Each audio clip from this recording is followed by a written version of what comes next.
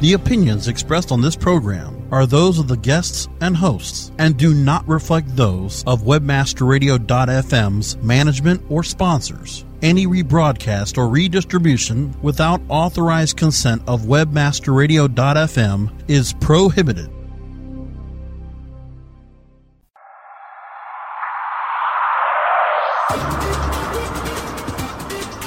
Welcome to LPO, Landing Page Optimization. Landing Page Optimization expert Tim Ash is here to show you what it takes to create optimal landing pages. LPO brings you detailed case studies, opinions, and analysis from the leaders of landing page optimization. Now here's your host, Tim Ash. Welcome back, loyal listeners. This is your host, Tim Ash, for LPO, Landing Page Optimization. And today it's my pleasure to reintroduce and have back for a second time my buddy Brian Massey. Brian is the chief conversion scientist over at Conversion Sciences and the author of a new book, Your Customer Creation Equation, Unexpected Website Formulas of the Conversion Scientist. Now, Brian, you wear a white lab coat. You know, this I think you aspired to be a geek, I guess. So is this something that started out early in life for you? Yeah, it did. It did. I was... Actually, when I was about 12 years old, I built my first robot out of a shoebox, a couple of tuna cans, toilet paper roll, and the motors found in an old tape recorder. And that was when my mom really started worrying about me. Yeah, MacGyver, no, or it's like a little bit of Lost in Space, but you know, for our generation, now they're all computer-controlled robots, and you had to be a little more resourceful back in our days, right? Oh, absolutely. My kids have it great, but I don't know. They seem to take it for granted. Yeah, we have our Wi-Fi connected internet robot. All you have to do is plug in some batteries, right? It's not. Yeah. It's just not the same. Well, so tell us a little bit about your company, Conversion Sciences, and what you help people with. Well, as the name might give you a hint, we are about online conversion, online marketing. We really try to focus initially on who the visitors are, introducing our clients to their visitors, because that tells us everything we need to be offering them. We develop some hypotheses and then take our clients through the process of testing hypotheses about what should appear on the website, how you should present it to them. And we love accelerators, so things like ratings and reviews, video are really proving to knock it out of the park for some of our clients. So we've been focusing on some of that. Yeah, we'll explore that in a minute. But let me just dumb that down for all of us non-scientists. What Brian says is we'll come up with good ideas and we'll see if they actually work in practice on your website. Is that pretty much a good translation? That's English. Wow. See, I'm a scientist. I don't know how to talk like that. Well, when you start talking about hypotheses, I think you lost about 95% of the audience. No, I'm just glad kidding. you clarified that. I'm a recovering technologist myself, so I'm just trying to keep it real. Yo, dog. All right. Well, so you mentioned the kind of at the root, I think, of conversion. I like to start with what is listening for all of this. In other words, what we're doing with where's the hardware that's processing all of this marketing stuff we're trying to shove at people, and that's the brain. Well, what are your feelings on the brain? We call that wetware.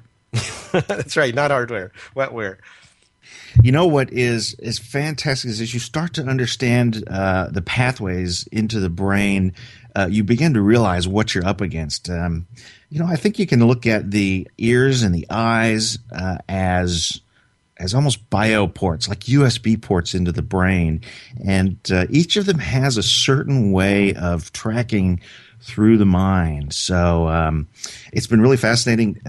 There's been so much more research. People are taking pictures of the brains while we're speaking, while we're listening, while we're watching things, when we're engaged, when we're not engaged. And we're really getting some interesting clues about why so much of our marketing doesn't work. Yeah, I think I was reading a book recently called Habit, the 95% of marketing that your brain ignores or something like that. And it's true that I understand that about 95% of the decisions we make are made by the subconscious or preconscious mind. So we're talking to if we're talking to the Mr. Spock part of the brain, the logical one, that's really missing the mark, isn't it? It is. Well, and we don't even get to talk to Spock until we get through a few gatekeepers before that. One of the things in terms of writing copy or recording speech, if you're using audio, that you've got to get past is there's a gatekeeper generally on the left side of the brain, right in front of the ear, called Broca's area, and its only job is to discard things that it understands. So if it's certain that what you're saying is not a tiger, as you said in your presentation, if it's not something I can eat, not something that's going to eat me, and not something I can mate with, it just discards it. So that's one of those gatekeepers that you've really got to wake up before you even get to talk to the Spock part of the brain. That's right. So the best way to think of it, again, there's a triune brain theory that came out, 20, 30 years ago, and basically says there's our base brain, the reptilian brain, which keeps the heart beating, and even when you're asleep, and, respiration and things like that, and fully automatic survival responses like, running or pulling our hand away from a hot stove. And then there's the emotional midbrain, which forms memories in relation to our sensations. And then there's the logical part. And basically, they're kind of activated in that order, aren't they? They are. There are, in addition to Broca, there's another area called Wernicke's area that it attaches to that midbrain.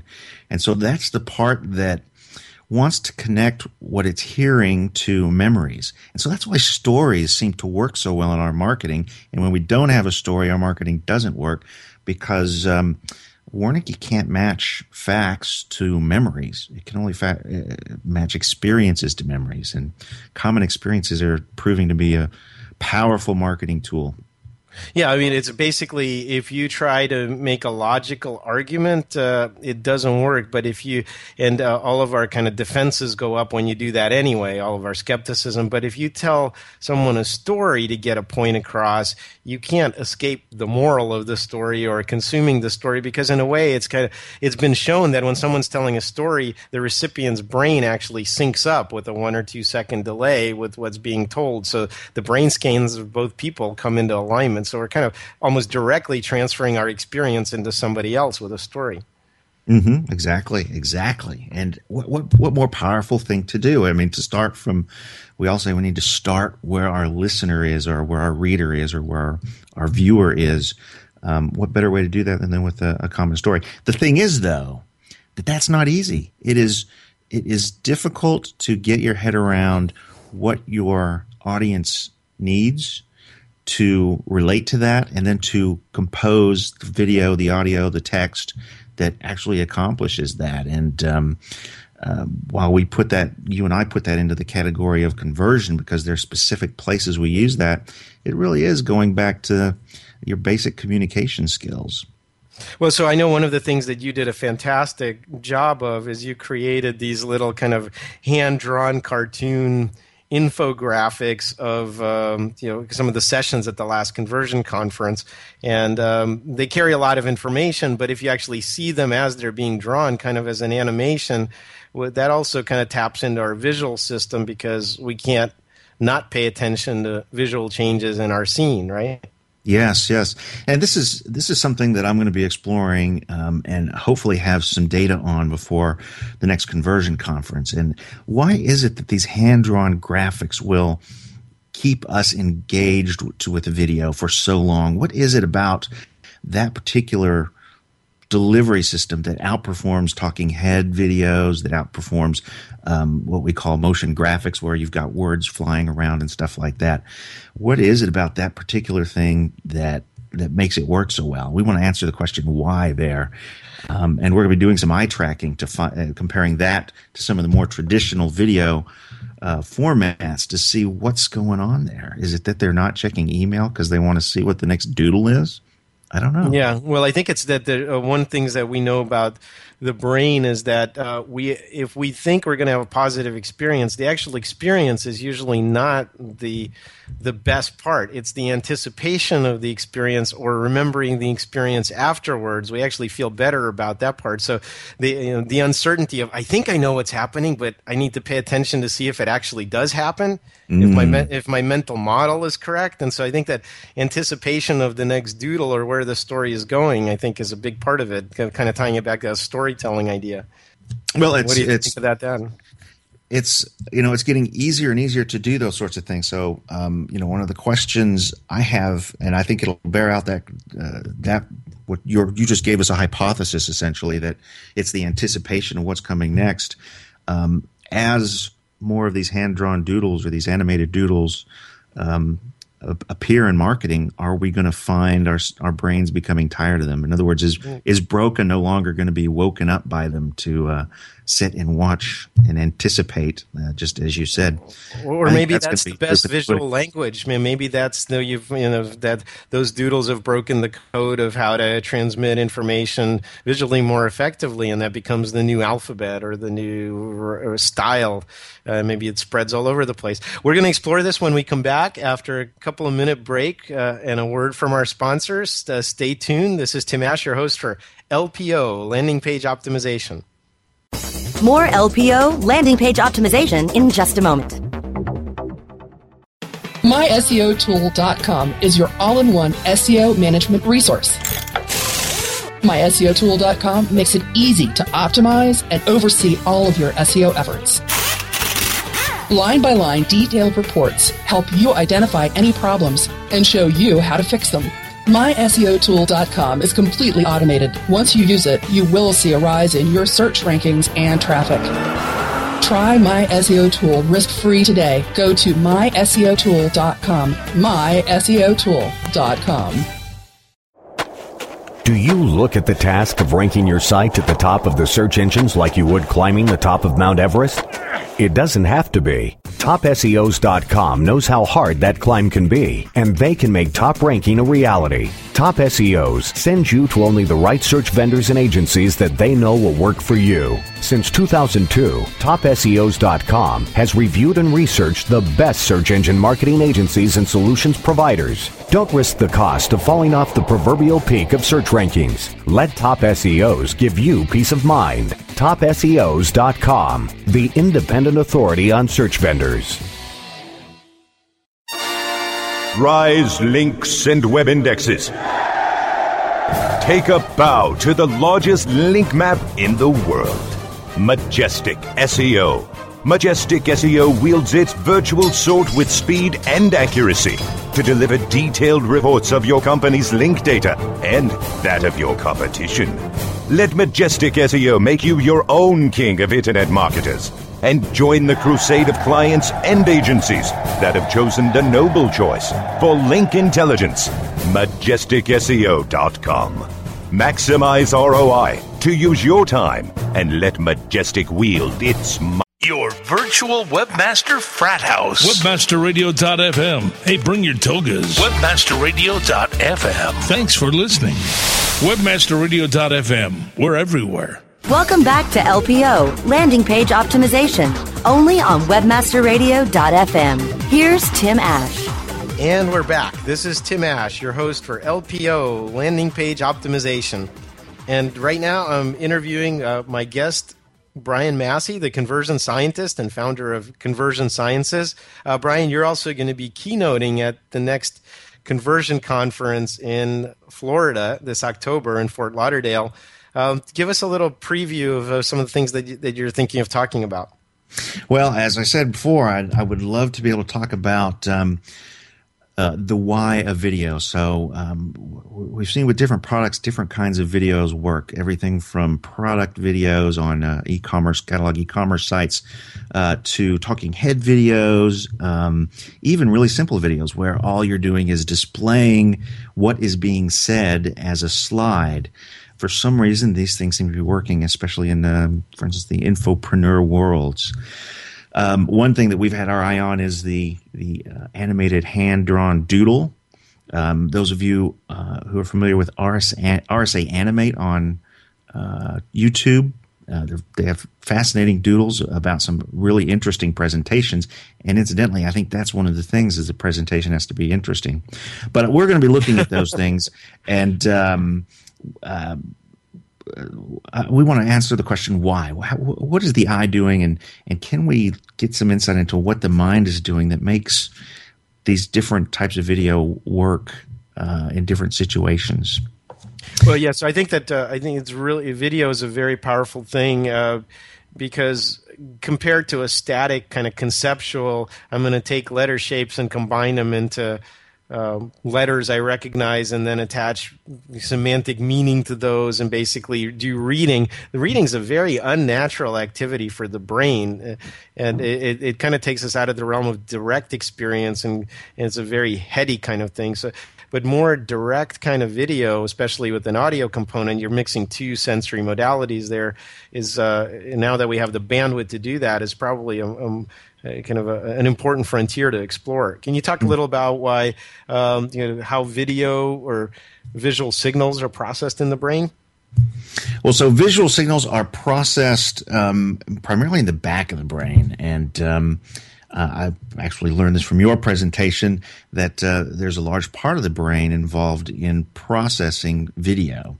Now, the thing is that the motor cortex is towards the front of the brain, so the motor cortex and the premotor cortex. And so you've got the processing of video going on in the back of the brain. You've got to somehow get the meaning from that through the midbrain and towards the front. And this is where people start there's what's called the visual spatial sketch pad in the mind. And what you want your marketing communications to do, be it visual or audio or otherwise, is to get the reader imagining themselves doing something. In other words, taking what they're seeing, taking what they're hearing, or taking what they're reading, and putting themselves into a play that they then essentially project as if it was a screen on this visual spatial sketchpad. At that point, they can take action, and people will not take action until they can imagine themselves doing so. Well, it's interesting that there's actually there was a study long ago that had three groups of people. Ones that were practice shooting free throws, another one that didn't do any practice, and a third one that was told to visualize shooting perfect free throws. And what's interesting, of course, the ones that didn't practice sucked at it when they actually were told to do them. But the ones that were told to visualize perfect free throws actually did as well as the group that did the physical practice. And despite all of the kind of sensory and muscular feedback that your body gives you. So it's very important, kind of the notion of kind of visualization. In peak performance in athletics, that's huge. So basically, if you can get someone to, like you say, imagine doing something and rehearse it, then that's almost as good as direct experience. Yeah, and you had talked about kind of multimodal experiences. So if you add sound to video, does that make it more likely for that person to, maybe it's a song that reminds them of something, pull something from the midbrain, combine that with the video, suddenly they are imagining themselves doing something? In other words, they're starting to visualize, so that they feel, essentially they have to feel competent taking action. But I can picture myself doing it, getting through it, and having a good experience. I become more confident in actually doing that. I think these are a lot of questions that we're going to be able to answer over the next several years and hopefully start to explore at the Conversion Conference. Yeah, well, they think there's already strong evidence that multi-sensory experiences are the ones that are most easily encoded as memories, and especially if there's a strong kind of emotional component or reaction to it. In other words, think about it. Your brain can't store everything, and memories are very, very unreliable. If you look at eyewitness testimony studies and things like that, and they decay very quickly over time. But having said all that, the ones that are most likely get stored are the ones that have the strongest emotional component. Why would you remember something that's not memorable by definition? It wasn't scary, it wasn't funny, it wasn't delightful, it wasn't ecstatic. Why would you bother to remember it? You have all those kind of more dynamic emotionally things going on in your head. Yeah. Well, and a lot of the research I'm reading now points to the fact that memories are a little bit like DRAM. So DRAM is the memory in your computer that goes away when you turn your computer off. And it has to be several hundred times a second has to be refreshed in order to keep its memory. And it turns out that our brains are the same way, that we have to relive memories if they're going to stick. And that emotion seems to give it that component. Whenever we remember that emotion, it remaps that memory more accurately into our minds. And those things that don't have... But even strong memories, they're not. We don't do that in a faithful manner. They've done studies on people after 9/11, for example, and asking, what was your experience of it? Where were you? What were you doing? What were you thinking? And then they asked the same question like 3 years later, and even though they had the people write them down, sometimes the people wouldn't even recognize their own responses. They said, well, that's my handwriting, but I couldn't have possibly said that. So, they're not very stable or reliable. And even when you think that this was such a strong emotional impact on you, doesn't mean you have an accurate recollection of it. So that's something that's also, I think, important to understand. That I agree with. But they remember, I assume, how they felt. Is that accurate? Well, not even that. I mean, the whole experience of it and certainly the details of it kind of changed where they were, what they were thinking, how they reacted to it. All of that was amazingly infirm. I mean, the way to think about the brain, as I think about it, is I don't know how many sensory impressions we get every second, but the brain's got to throw most of it away. So it's very selective, and then it tries to keep certain stuff alive as long as it has survival value. But most of that stuff, we can't actually rehearse everything. The worst thing that can ever happen to you is if you couldn't forget anything. And there have been studies of individuals where that literally happened, and they, after a decade or two, went insane. You can't remember everything that happens to you. All right, now you're making me feel like I need to choose a different profession. Well, yeah, the answer, the thing I take from that discussion is make your calls to action soon and frequently. Well, that's a great point. Amy Africa is also keynoted at the Conversion Conference, says that, for example, a call to action on a long page needs to appear in every screenful. So as you scroll along, somewhere there's always that act now orange button or whatever it's going to be. It's not okay to assume that I'll remember that I saw it at the top of the page or wait for me to get to it at the bottom, that you have to keep refreshing the call to action and keep it foremost in my mind, even though it looks kind of dumb and tacky to just plaster your whole page every 4 to 6 vertical inches with buttons. Yeah, well, and, I know a lot of people play to what you were talking about earlier. There's the anticipation with some of those long-form pages. So I imagine there are situations in which the single offer at the bottom works. I don't know. Well, actually, in those long-form sales letters, they actually have repeated calls to action or multiple bites at the apple. That's a standard direct response technique for websites. So you have whatever your kind of little action area or action block or button area is going to be. And, yeah, again, every few inches, you find a way to work it into your copy and have a little break. So if you're ready to act now, here you go. It's there on the page in front of you. Let's talk after. I think we have a break coming up here, and our last one. But after the break, I also want to talk about the notion of, okay, so this has been a great general discussion.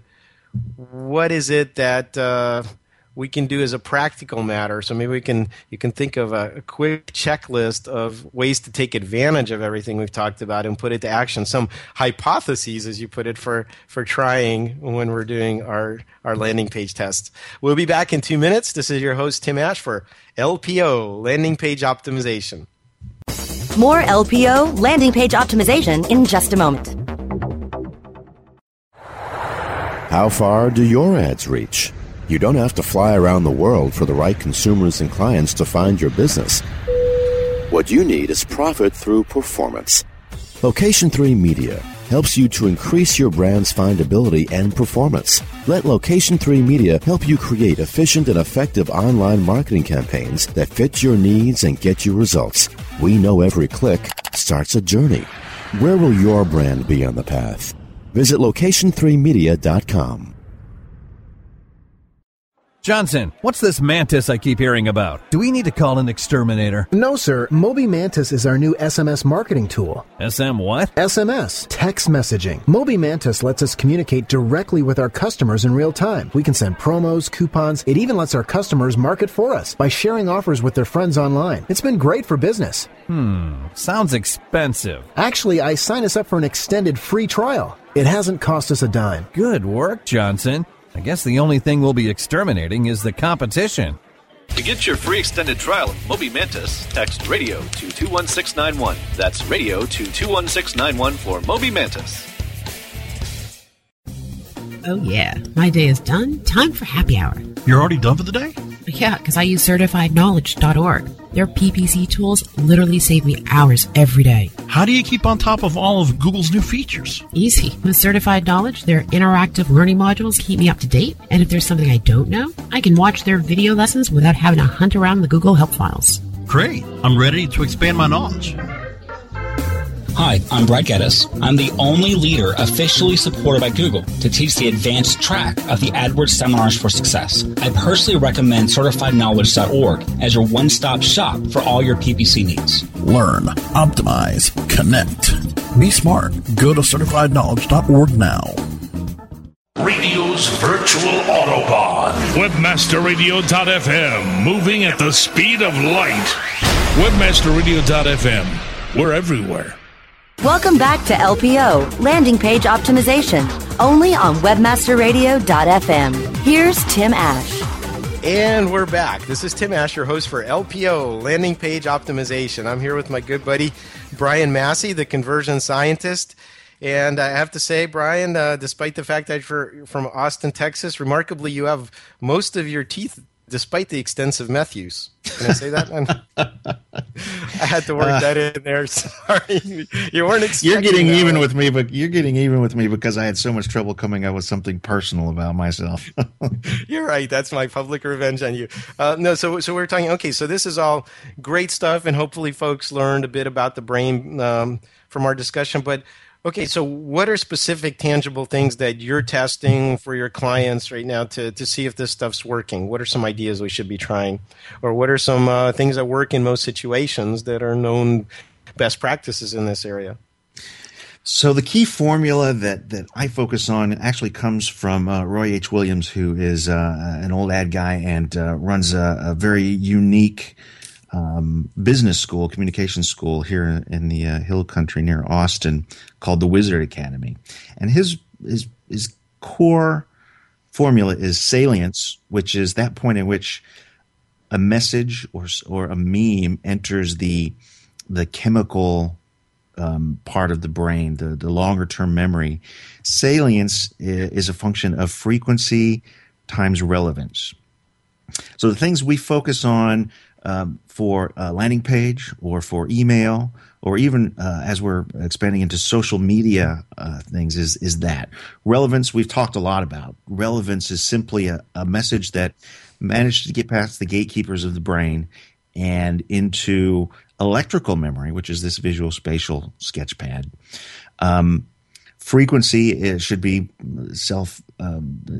frequency is how often are these messages getting in, and it's not how often are they being received, it is how often are they getting in. So frequency times relevance, those are the things that we look at. So on a landing page, let's look at for relevance to begin with.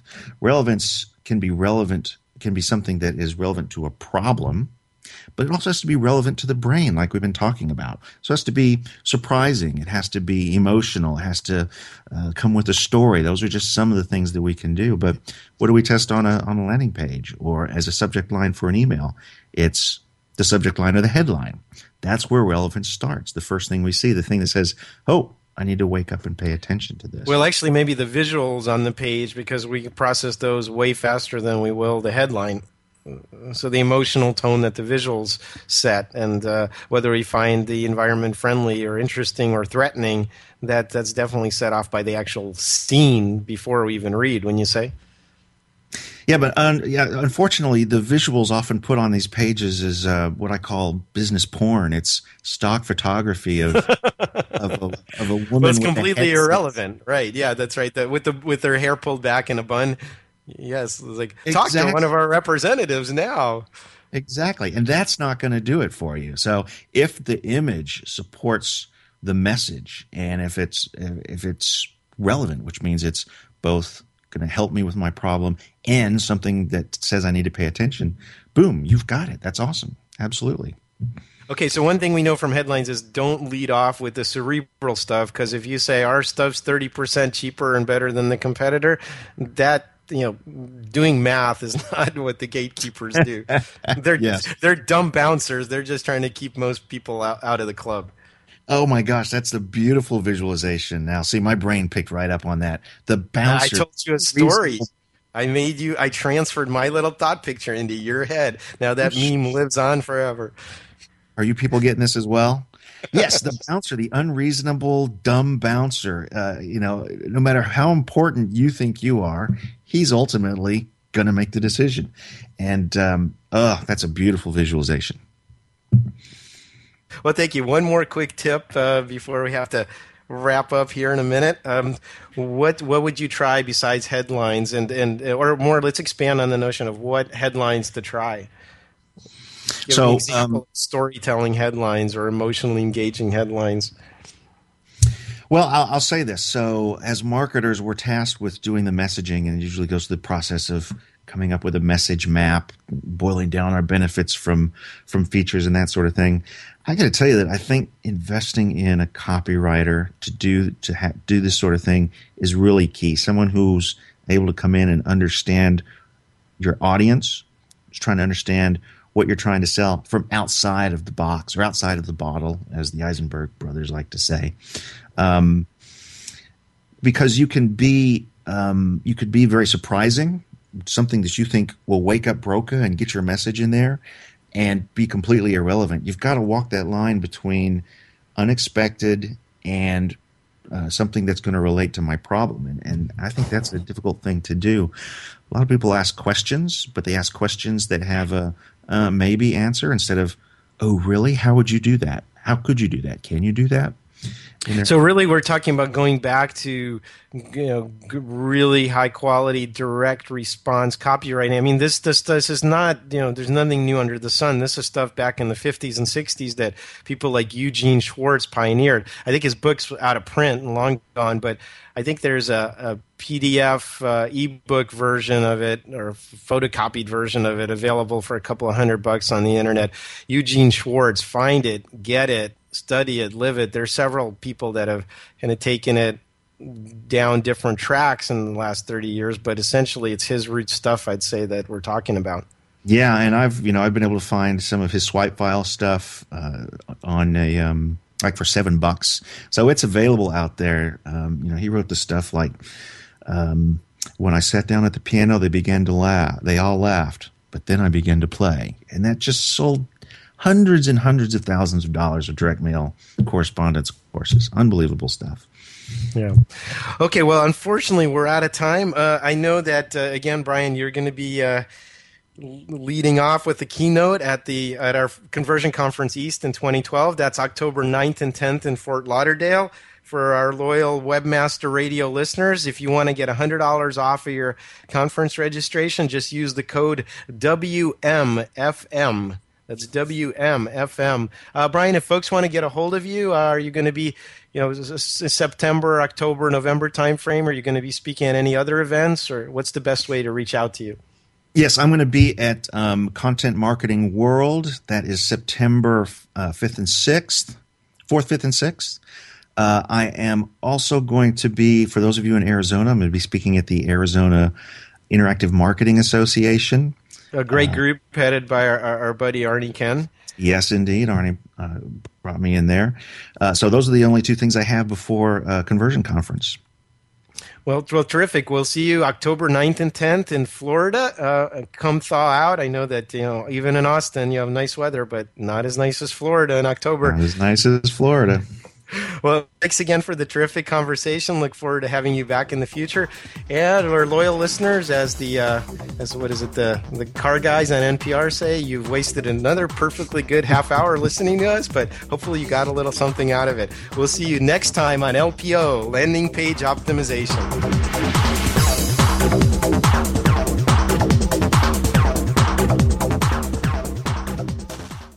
This has been a presentation of WebmasterRadio.fm, the world's largest business-to-business radio and podcast network.